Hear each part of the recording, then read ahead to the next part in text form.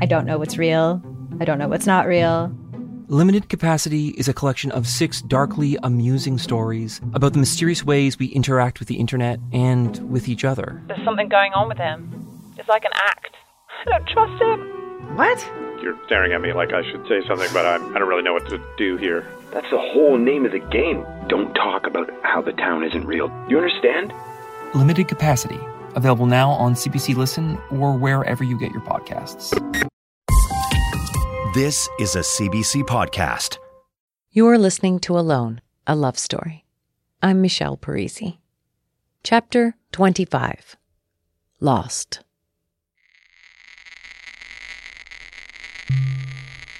Dating. It's 2016 now. 4.5 years since the husband dropped the bomb on me. Nearly 3 years since I first laid eyes on the man with the white shirt.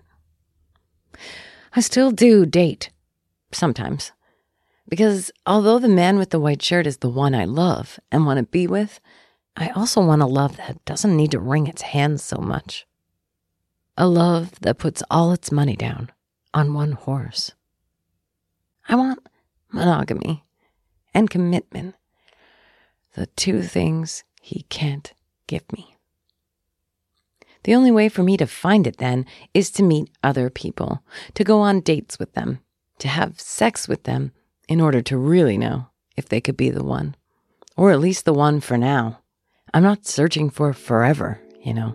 I'm searching for right now. I mean, forever's great if it happens, but forever is why people in monogamous relationships struggle. I should know. I was married once. Forever is a scary thing to consider. It's crazy that we vow to do it at all. We should vow to be kind to one another, to respect each other, to not forget desire and laughter when we're on the hamster wheel. For as long as we're together, let's commit ourselves to these good, attainable things. Because forever is a lifetime. Living up to it is the real wrench in relationships, not the need to fuck other people.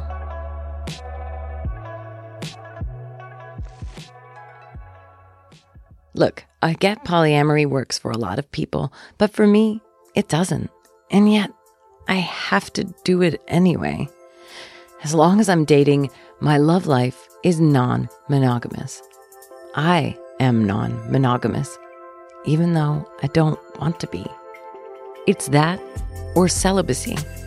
These are my choices.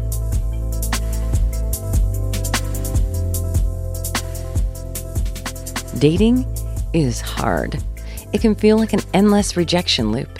The ones you like don't like you. The ones that like you, you don't like. It's like high school all the fucking time. What's so fun about that? Everyone is playing it cool, or playing themselves up to be more than they are. Playing that they're breezy when they aren't. Playing that they're smarter than they are, or dumber if you're a woman, since we need to play down how smart we are a lot of the time. There's the game of texting to play, exhausting and confusing, especially when you're juggling more than one person. There's the juggling, remembering who said what and which person you saw that movie with and which one is the one who... It goes on and on.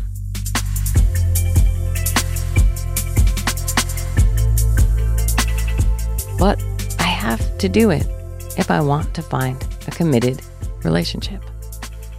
So when I meet interesting people, I ask them out. I schedule them between single parenting and loving the man with the white shirt. There have been a few times I dated guys that wanted to be in a relationship with me. And I wanted to give them a chance, even though I knew right away I wasn't totally feeling it. I hoped I would feel it in time. I wanted to believe I could. But something was missing, even though I liked them so much. In those situations, I was the one who didn't want monogamy.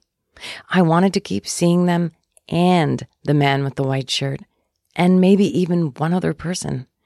Who knows where I found the energy or time? I don't know why I didn't feel passion and excitement for these guys. These wonderful, smart men that wanted to give me what I say I want. Is it that I'm most attracted to the ones that make me feel crazy with desire, the ones whose passion is at a 10, the ones who say they love me but can't be in a relationship? Am I not able to feel love when it isn't torture?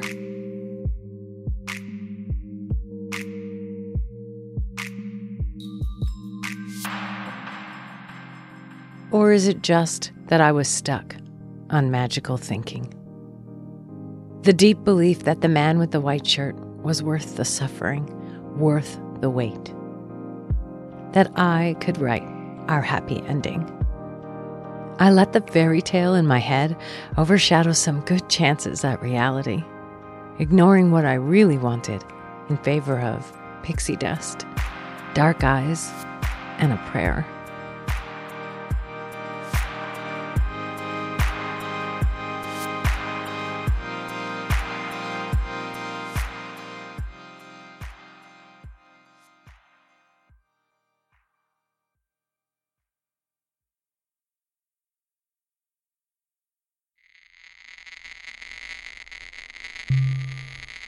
Careful.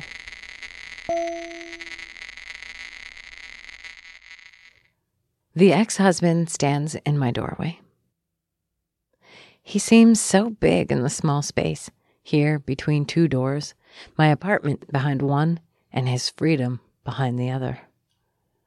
Birdie's on the floor between us, playing with the cat. She's 9 now, long and lean like him, but with a big, bold heart like mine. I say something to him in our own language. That way we communicate with phrases and expressions and smirks only we can understand.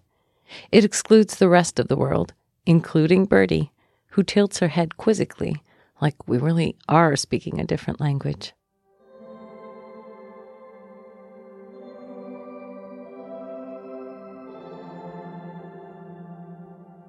The ex-husband smiles at me, boyishly, almost shy. And I can't get over how much I suddenly want to kiss him. How much I just want to put my hand on the side of his face. I will not do these things. Not anymore. Not here, between two doors. Not anywhere. Our bodies have made no contact for more than a year. For some reason, we linger. We have nothing to discuss, so there's no reason for him to still be standing here, but he is still standing here. I don't make any move to suggest he shouldn't. We linger, making the smallest of talk, having the smallest of laughs, silently acknowledging the energy that still exists between us. He should probably go.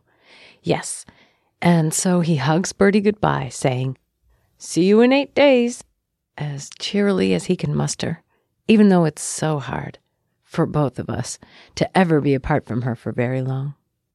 "Bye, Dad," she says, and takes off to her room. His face as she disappears.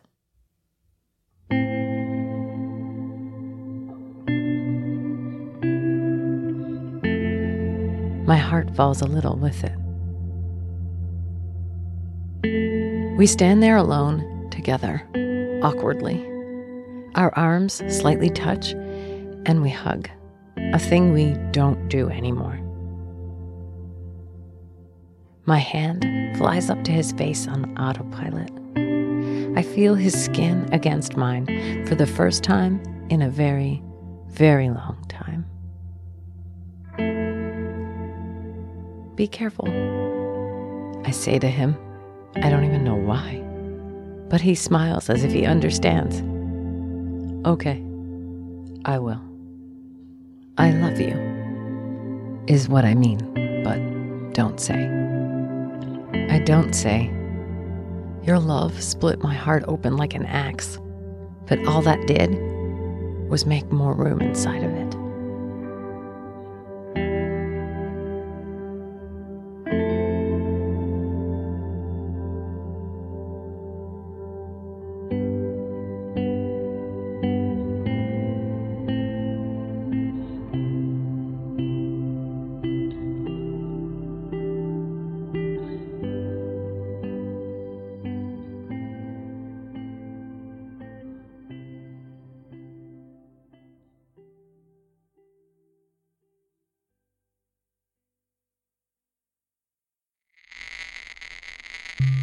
The Constant. I'm in the basement level of the hospital. The man with the white shirt is with me.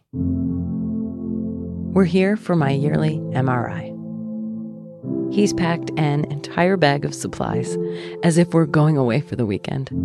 He's got his laptop loaded with episodes of the old TV series Lost, which we've been binging together obsessively.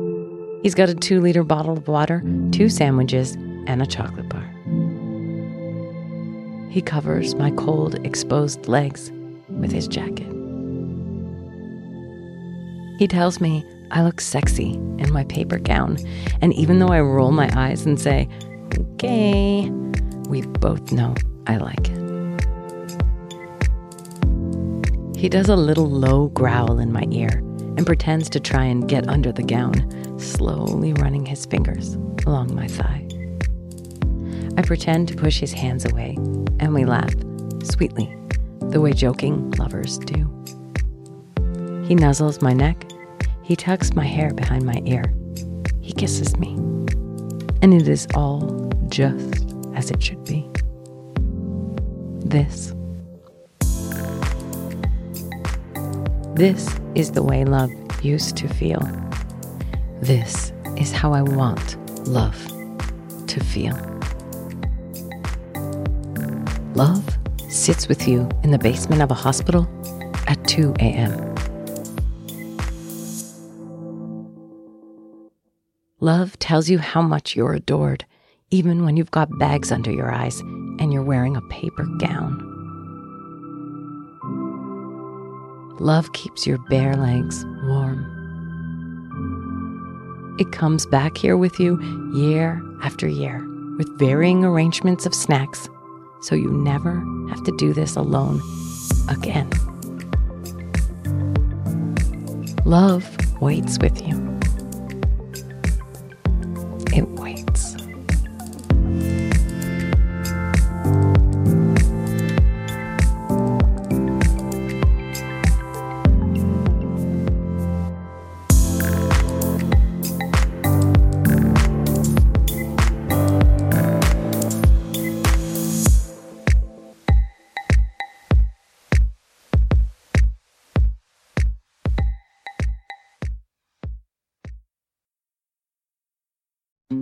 Hello, I'm Jess Milton. For 15 years, I produced The Vinyl Cafe with the late, great Stuart McLean. Every week, more than 2 million people tuned in to hear funny, fictional, feel-good stories about Dave and his family. We're excited to welcome you back to the warm and welcoming world of The Vinyl Cafe with our new podcast, Backstage at The Vinyl Cafe. Each week, we'll share 2 hilarious stories by Stuart, and for the first time ever, I'll tell you what it was like behind the scenes.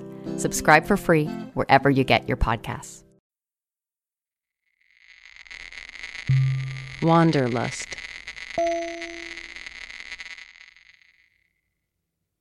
I spend a lot of time thinking about wanderlust. The roaming spirit, the desire to move from one place or person to the next, to never sit still, settle down. Why do you always love these baby birds? My friend the bright one asks. When you're a tree with your roots dug in, you know those birds are just going to keep flying away, then come back, sit on your branches a bit before flying off again when a warmer breeze comes by. I laugh at her poetry, but she shakes her head at me. She knows my deal. She knows I like to have my roots so deep you can't dig them out. Roots so big they start to squeeze out sewage systems, burst through pipes. And yet, I fall for men made of wanderlust. Men that live so far into the unknown future, they can't enjoy what's right in front of them. Men with roaming, roving hearts. Meanwhile, my own expansive heart just keeps on expanding until it's the size of the world. So big, I can keep them with me, wherever they go.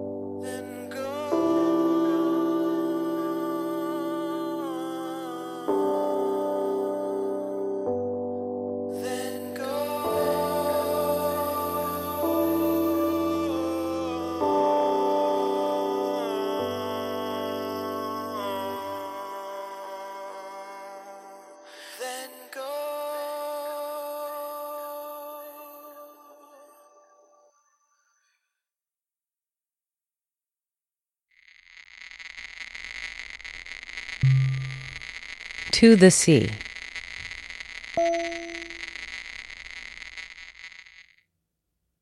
Summer 2016. I'm off to Italy again. This time on my own, a totally different experience than last time in the year of the bomb when I went with Bertie and my niece. This time, it's all about going out for expensive drinks and dinners, night after night, with my friend, the expat journalist, who's been living in Rome for the past few years.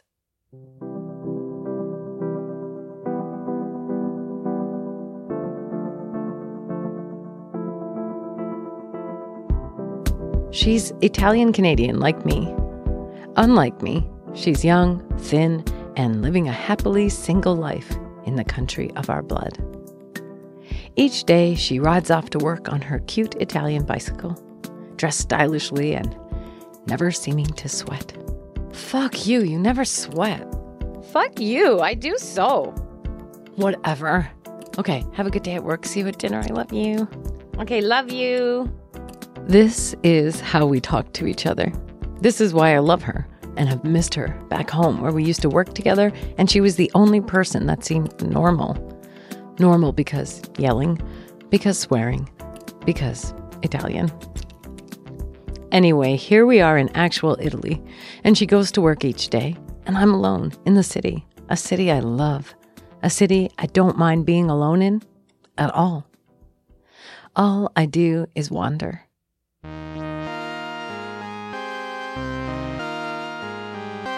I walk and walk for hours, watching people, talking to people, getting lost. I get lost a lot because I like to think I know where I'm going in Rome, and sometimes I do, but a lot of the time I don't. I refuse to pull out my phone to look at a map, or even to look at the paper map I have stuffed into my purse. What? I don't want to look like a turista. So I get lost. A lot. But it doesn't matter because I have no plans and no one to worry about. I can do whatever I want at whatever speed. This is when I'm truly happiest alone. Wandering city streets, soaking up the smells and sounds and color all around me. I'm truly happiest alone when I'm getting lost. It's really fucking hot though right now, even for Italy in July. There's some kind of record-breaking heat wave happening all across Europe, and it's like 50 degrees with the humidex. I love the heat, but even for me, it's a bit much. My dress is soaked through, and I need to find a breeze. There are no breezes on the tiny, crowded streets. So I head to the river, stopping at a little stand to buy a rice ball that's as big as a baseball and a peach that's even bigger. At the river, I climb halfway down a steep set of concrete steps, then sit on a flat section overlooking the water. There's no one around, except for a man in a business suit at the bottom of the steps, who's picking up rocks and throwing them into the water. He's not even trying to skip the rocks or anything. He just pitches them hard, one by one. It's strangely cathartic and lulling to watch. I wonder if he's okay, even though I feel sure he is. Sometimes you just need to hurl rocks into the Tiber. I'm sure he's not the first. So I just eat my gigantic arancini and watch him. Eventually, he stops. He wipes his hands on a handkerchief, then stands perfectly still for a second, staring at a boat going by. When he comes up the steps, I realize how handsome he is and how fancy his suit is. As he passes me, he tips his head and says, "Salve," in greeting, as though I haven't just watched him have a controlled midday meltdown.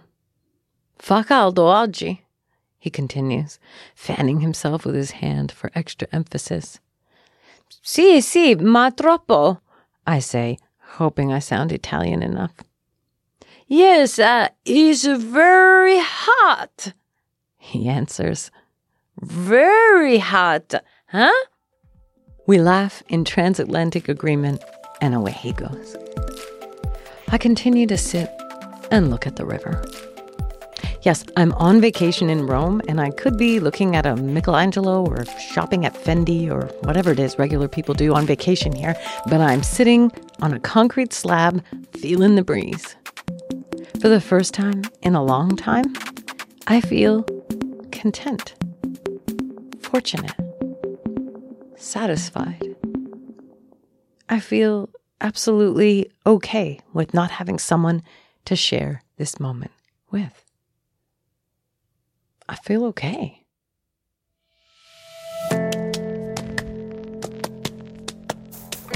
This is the beginning of a very different me. A slow return back to the me I used to be a long, long time ago.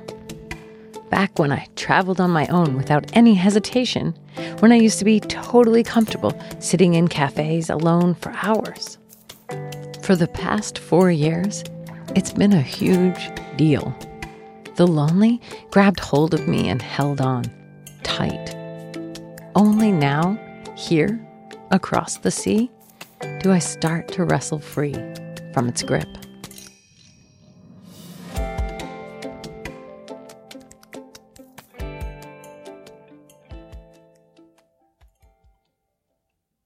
A month later, it's the same ocean, but on the Canadian side, when Bertie and I go with my friend, solo time, to Nova Scotia. We stay at her parents' cottage for a week, perched on a windy cliff overlooking a harbor where the tide comes in twice a day. It's one of the most relaxing weeks of my life. I lie on a lawn chair in the sun playing guitar for hours while Bertie and solo time read. We nap each afternoon underneath billowing curtains. We searched the shore for beach glass.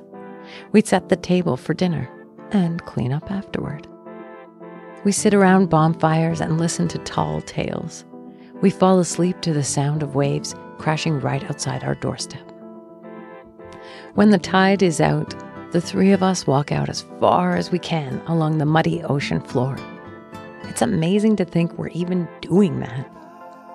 Bertie is so happy here, and solo time, also an only child, is relaxed and content here back home in Nova Scotia with her parents.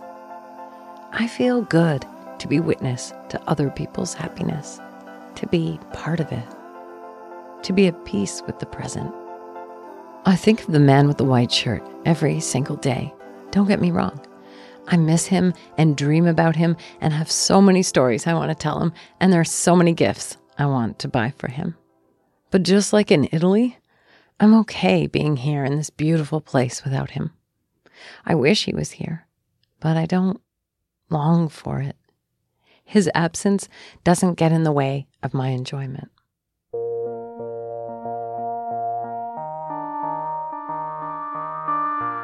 Both sides of the Atlantic have mellowed me out this summer, and I feel good about how far I've come. I no longer have to fill the empty spaces inside me with empty experiences. I don't need to numb myself with alcohol and one-night stands anymore. I don't have to try so hard to make love happen so I can get over white shirt. I don't have to try so hard to control what I can't control. And most importantly, here in the summer of 2016, it finally doesn't feel like something is missing when Bertie and I are together. It feels whole again. Nothing is missing.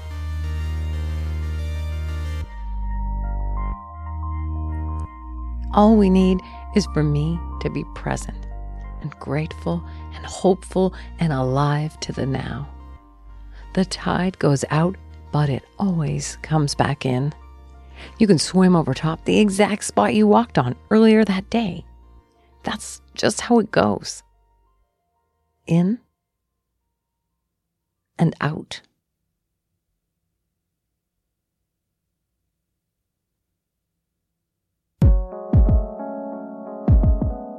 You're listening to Alone, a love story, written by me, Michelle Parisi.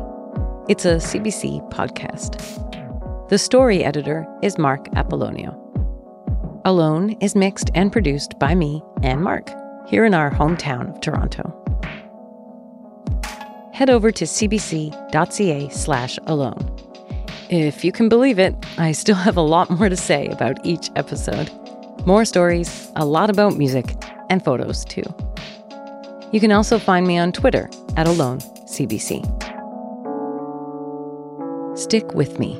I want to tell you about the moment a lot of you are waiting for. A big declaration from the man with the white shirt. Hey, there's another CBC podcast I think you should check out. The Secret Life of Canada. A quirky peek into the corners of Canada's hidden history. Subscribe to it today. For more CBC podcasts, go to cbc.ca/podcasts.